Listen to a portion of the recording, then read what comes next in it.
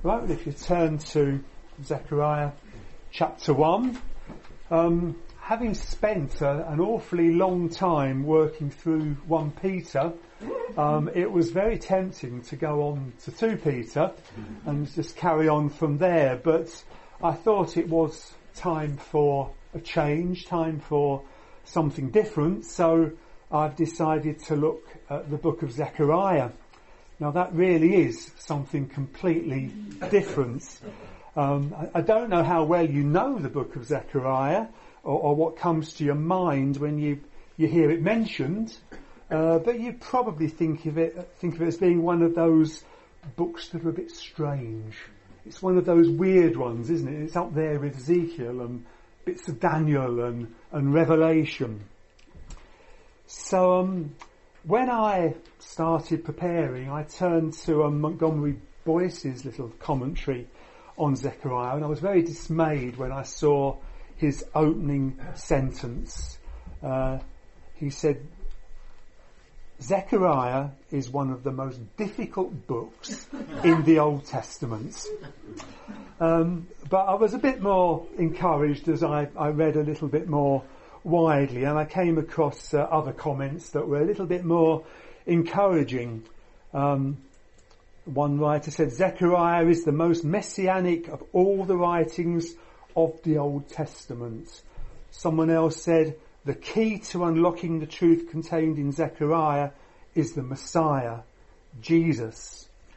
Someone else said, at least 33 portions of Zechariah are quoted in about 50 different places in the New Testament. Many of these are in connection with the Lord Jesus Christ. So the consensus is that Zechariah is full of Christ, and therefore it should also be full of encouragement, shouldn't it? In fact, one writer said Zechariah is the Barnabas of the Old Testament, a true son of encouragement.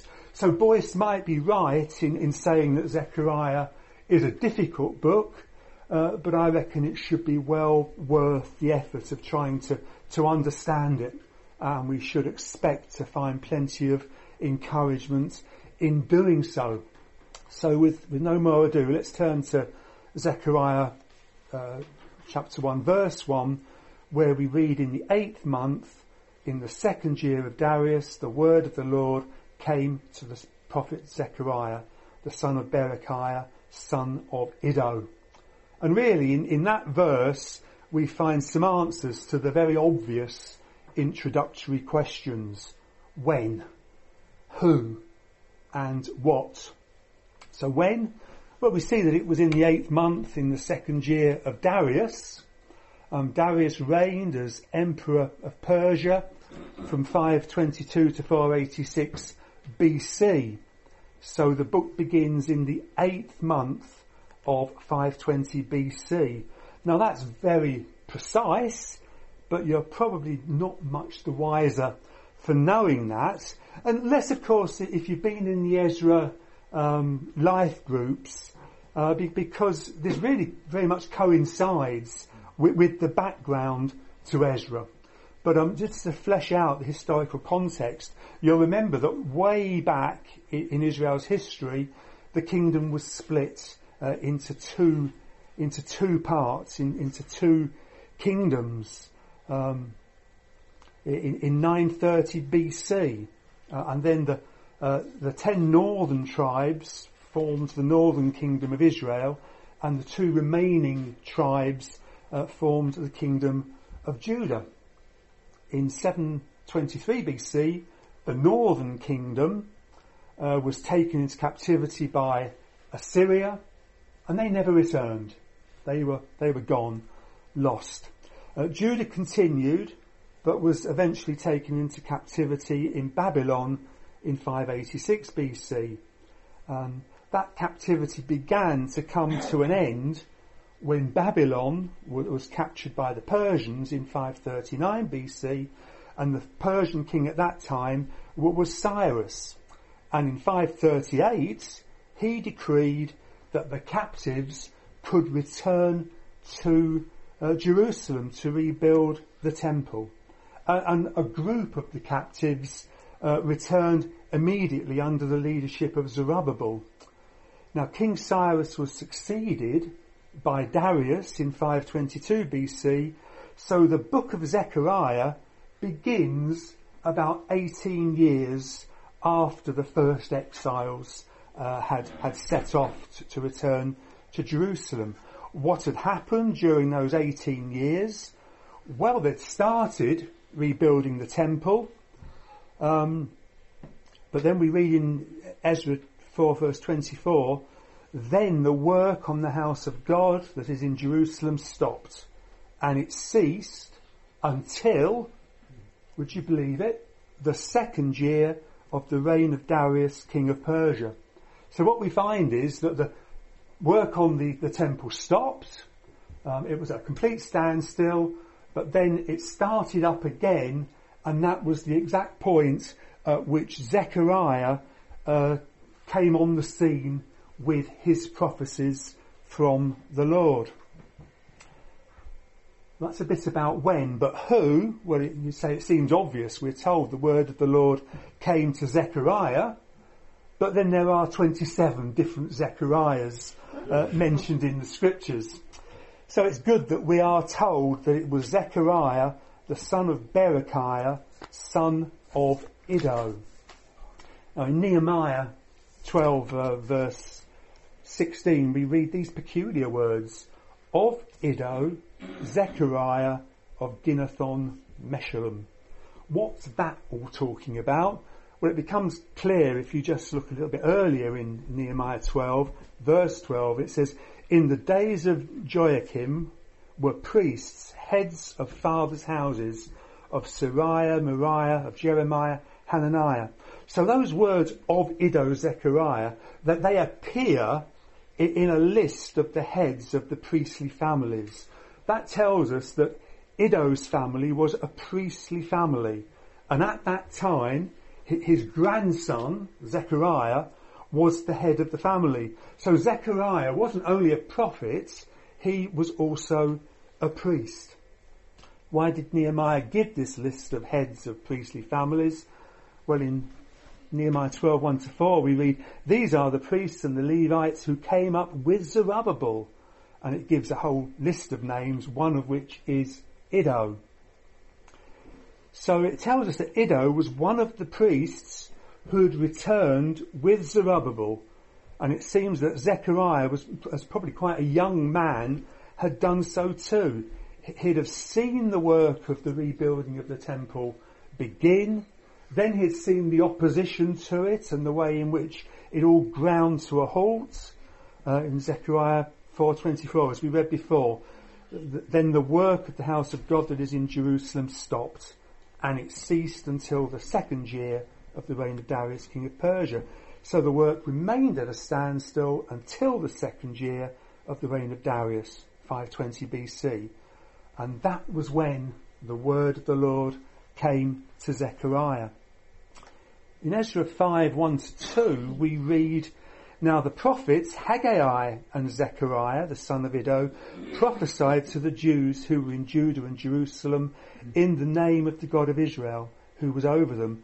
Then Zerubbabel, the son of Shealtiel, and Jeshua, the son of Jozadak, arose and began to rebuild the house of God that is in Jerusalem, and the prophets of God were with them, supporting them.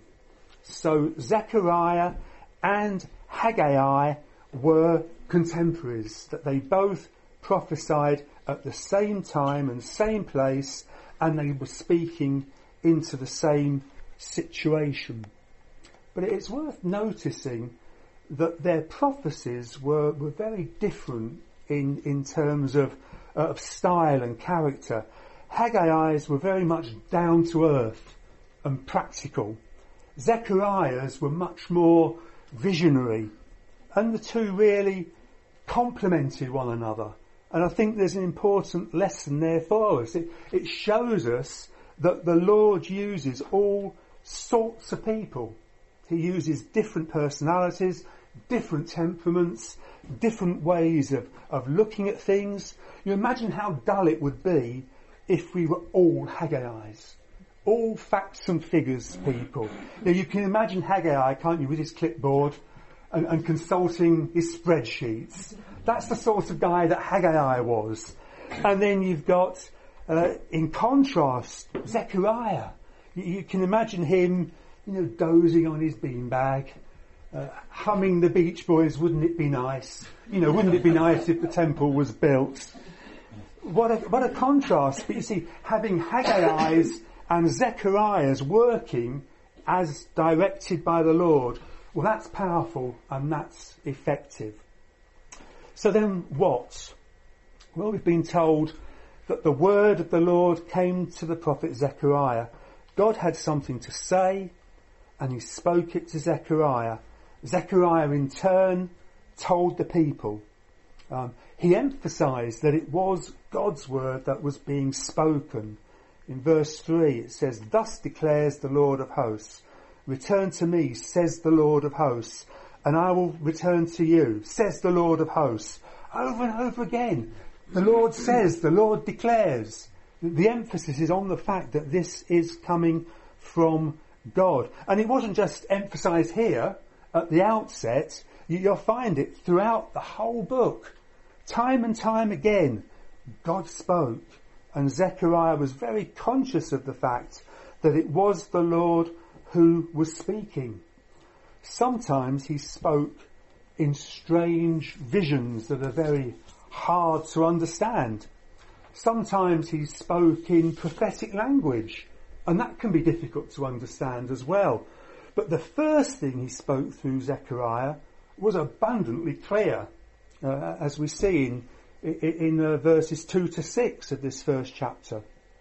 In this first word of the Lord to Zechariah, he spoke very clearly. And we'll see that it included a word of announcement, a word of appeal, a word of assurance, and a word of advice. So, a word of announcement.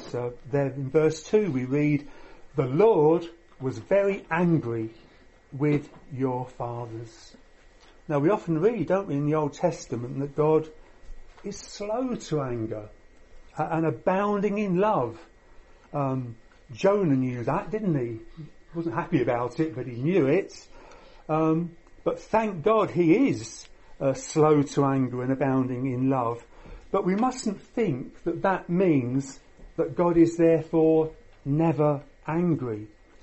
This prophecy of encouragement begins with the announcement that God had been very angry with their forefathers, with the forefathers of Zechariah and his contemporaries. What had they done that made the Lord so angry, that made the God who is slow to anger to be so very angry with them? Well, we find the example, the answer, for example, in 2 Chronicles 36:14 to 16.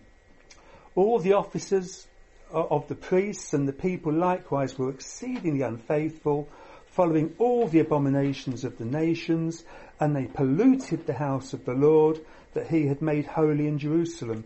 The Lord, the God of their fathers, sent persistently to them by his messengers, because he had compassion on his people and on his dwelling place. But they kept mocking the messengers of God, despising his words and scoffing at his prophets, until the wrath of the Lord rose against his people, until there was no remedy." And you see, the Lord persistently sent messengers to them. He was slow to anger. He had compassion on them. He was abounding in love towards them. But they had mocked his messengers, they despised God's words, they scoffed at the prophets, until the wrath of the Lord was aroused. We sometimes speak, don't we, of people having short fuses. The tiniest thing that displeases them makes them react angrily. They just fly off the handle. Well, God isn't like that. But if he's continually mocked and despised and ignored, his anger grows until his wrath is poured out. Well, his wrath had been poured out on their forefathers in the mass slaughter at the hands of the Babylonians, and then with the survivors being carted off into captivity. And now God was speaking to a new generation that was making a new beginning. That if you like, they were pioneers, that they were full of enthusiasm, full of optimism. And what did he announce to them through Zechariah? Well, he told them right from the outset they needed to keep in mind what had happened to their forefathers. New starts and new beginnings, well, they can be very exciting, but they can also be very dangerous times because people get swept along on a tide of optimism and euphoria. Things seem so good, the world's your oyster, but however exciting and exhilarating the circumstances, those caught up in it have sinful natures, so that things can go badly wrong very quickly. You can imagine the excitement of the children of Israel as they left Egypt. They'd seen God's power as he made Pharaoh relent and let them go. That they'd seen him part the Red Sea for them so that they could pass through safely. And then how he'd drowned the pursuing Egyptians. What a thrilling adventure that was. How incredible that was. And yet how quickly they were grumbling and wanting to go back. Or you could think of perhaps the early settlers in America. They were so optimistic, so idealistic in setting about building their new world. But they were very quickly beset with all the failings and problems of the old world, weren't they? That the very evils that they thought they'd left behind, that they found they just carried there with them in their very own hearts. Well, these Jewish settlers had returned full of enthusiasm, and then they'd met opposition. They'd run out of steam and ground to a halt. But now, the work had started again. Things were looking up again. And it's at that very point that Zechariah comes along and begins by bringing them, if you like, back to earth with a bump by saying, the Lord was very angry with your fathers. And it's as though he's saying to them, remember, you're no different from your forefathers. And the Lord is no different than he was either. History will repeat itself if you ignore and reject the Lord as your forefathers did. And of course it's exactly the same today, isn't it? Those who persistently ignore and reject the Lord Jesus Christ will eventually know the anger of God. Now at the beginning of verse 3, the Lord says to Zechariah, therefore say to them. So since the Lord had been so angry with their forefathers, this was what they needed to be told. And the first part of what Zechariah was to say was a word of appeal. What was that appeal? Well, we see it in verse 3. Return to me, says the Lord of hosts. And the word return there really means turn back. Notice the Lord was saying, turn back to me. He's saying, you've come back to the land, you've come back to Jerusalem, but that isn't enough. You must come back to me. The appeal isn't just to return to settle the land or rebuild the temple or start conducting the religious ceremonies again. The appeal is for a personal return to the Lord himself. It's quite informative to note the point in the proceedings at which this appeal came through Zechariah. You remember that it came in the 8th month of the 2nd year of Darius. If you read Haggai 1, chapter 1, verse 1, we read there, in the 2nd year of Darius the king, in the 6th month, on the 1st day of the month, the word of the Lord came by the hand of Haggai the prophet to Zerubbabel, the son of Shealtiel, governor of Judah, and to Joshua, and the son of Jehozadak, the high priest. So Haggai had already been prophesying for 2 months before Zechariah received that word from the Lord. Haggai had given a word of rebuke that was intended to shake them out of their ease and their preoccupation with their own comfort. He was shaking them out of their lethargy so that they would go back to rebuilding the temple. And they'd been greatly stirred by Haggai's message. In Haggai 1:14 and 15, we read, "And the Lord stirred up the spirit of Zerubbabel, the son of Shealtiel, governor of Judah, and the spirit of Joshua, the son of Jehozadak, the high priest, and the spirit of all the remnants of the people. And they came and worked on the house of the Lord of hosts, their God, on the 24th day of the month of the 6th month in the 2nd year of Darius." So Haggai's message had an immediate effect. They'd returned to the work of building the temple. Things were moving again, that they were busy again. Now they were on their way. And then look at Haggai 2:1. In the 7th month of the 21st day of the month, the word of the Lord came by the hand of Haggai the prophet. So that was 1 month later. Haggai had preached to them, got them G'd up, got them working, and now 1 month later, he was prophesying concerning the future glory of the temple that they were building. And they'd have been greatly encouraged by that. What an encouragement to keep on with the building. However, that was still a month before Zechariah came along. It was after that encouraging prophecy from Haggai that Zechariah chimed in with his reminder of the Lord's anger with their forefathers and his appeal that they should return to the Lord. Do you see the point? They'd heard the word of the Lord through Haggai, they'd heeded it, they were building the temple again, and that was good. They'd been enthused by the word of the Lord, but none of that activity and enthusiasm meant that their hearts were right with God. They still needed to return to the Lord. The activity isn't enough. But being stirred by rousing words isn't enough. They must come to the Lord himself. That's the appeal or invitation that the Lord gives. Return to me. Come back to me. In fact, it's much stronger than a mere invitation, isn't it? The translation of verse 3 quite rightly reflects the fact that 2 different Hebrew words are being used. You notice the words declares and says. Now the word translated as declares there, well, that has an urgency about it. There's the urgency of it being, if you like, a challenge or a charge or almost a command. You know, it's not like an invitation to a birthday party, which, you know, is really saying, well, please come if you can.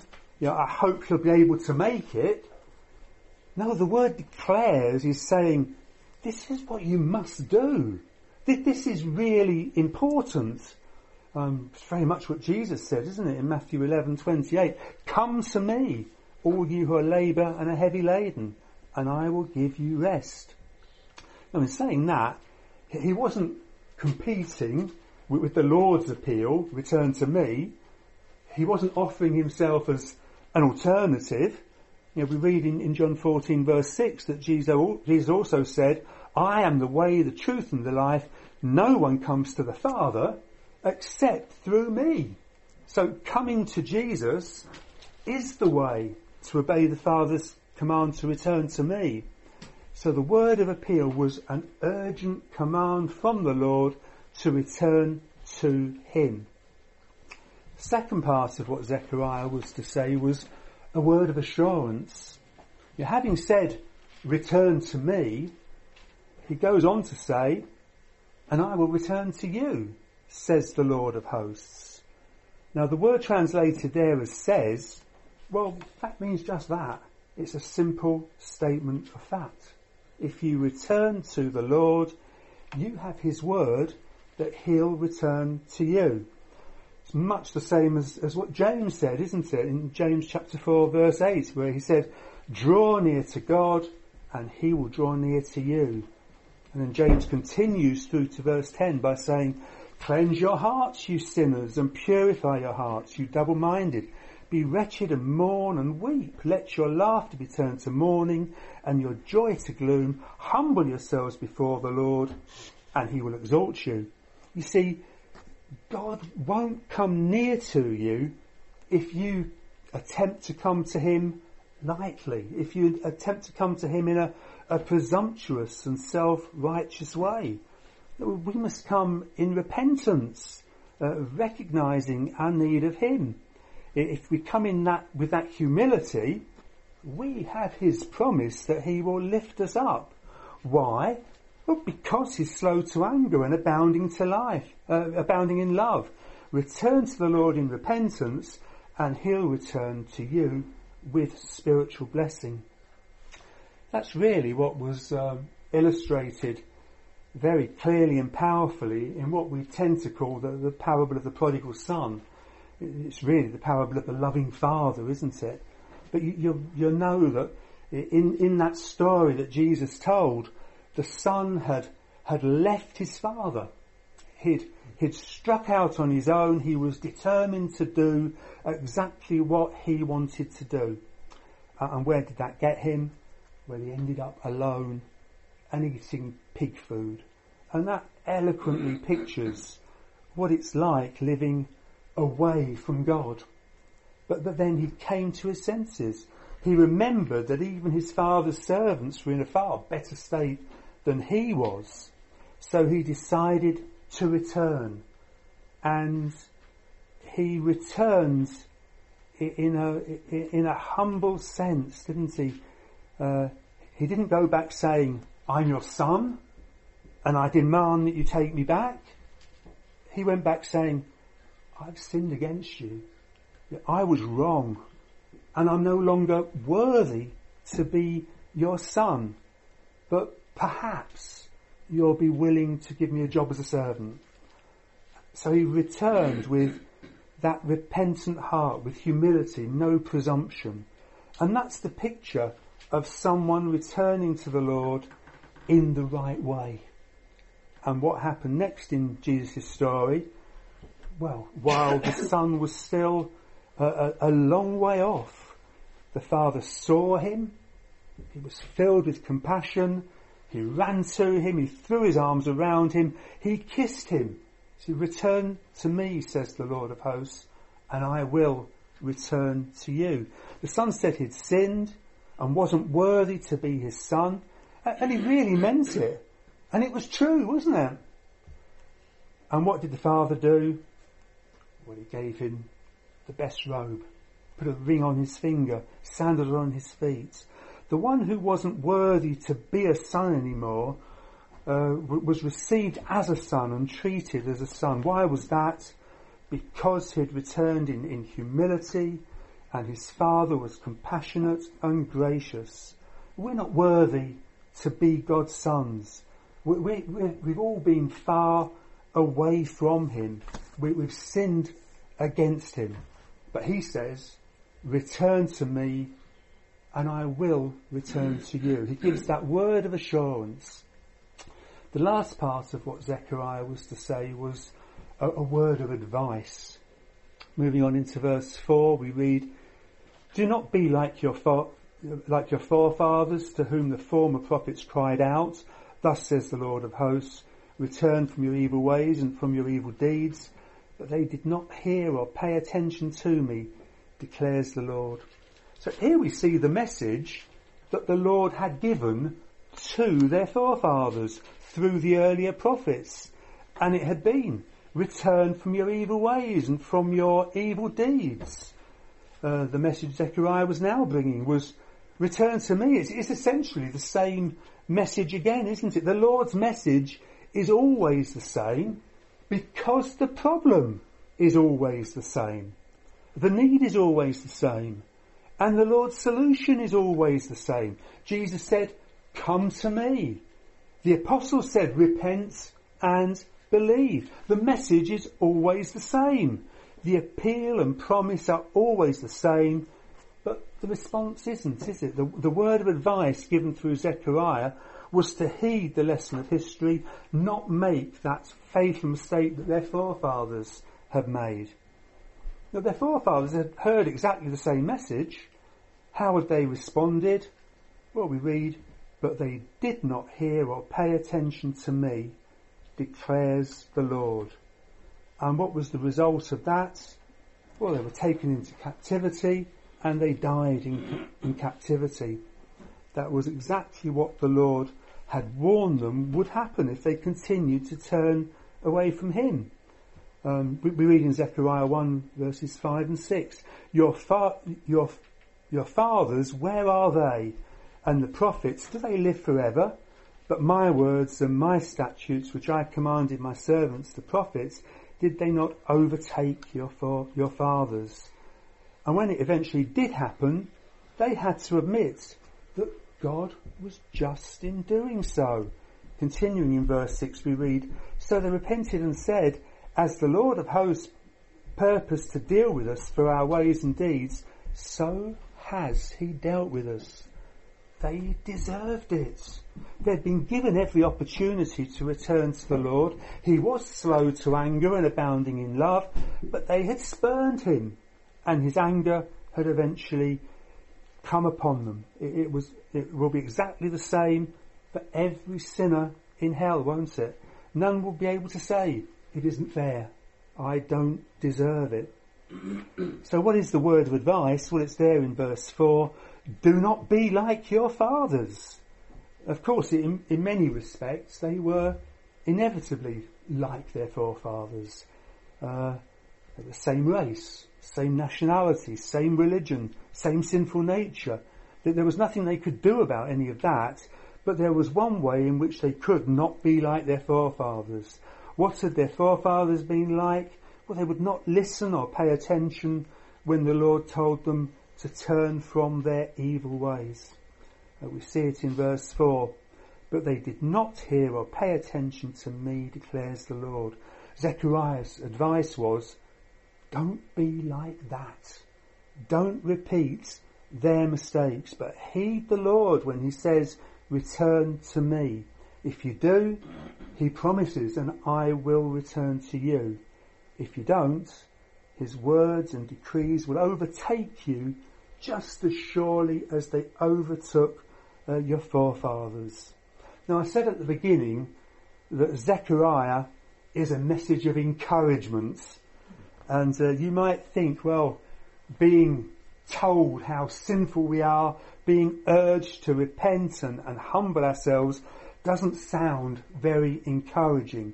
But this opening message is vitally important. The fact is that there can be no real encouragement unless you first come to the Lord in repentance and humble faith. So, the coming weeks, it's not going to be perhaps as negative sounding as that was, but it will get very puzzling.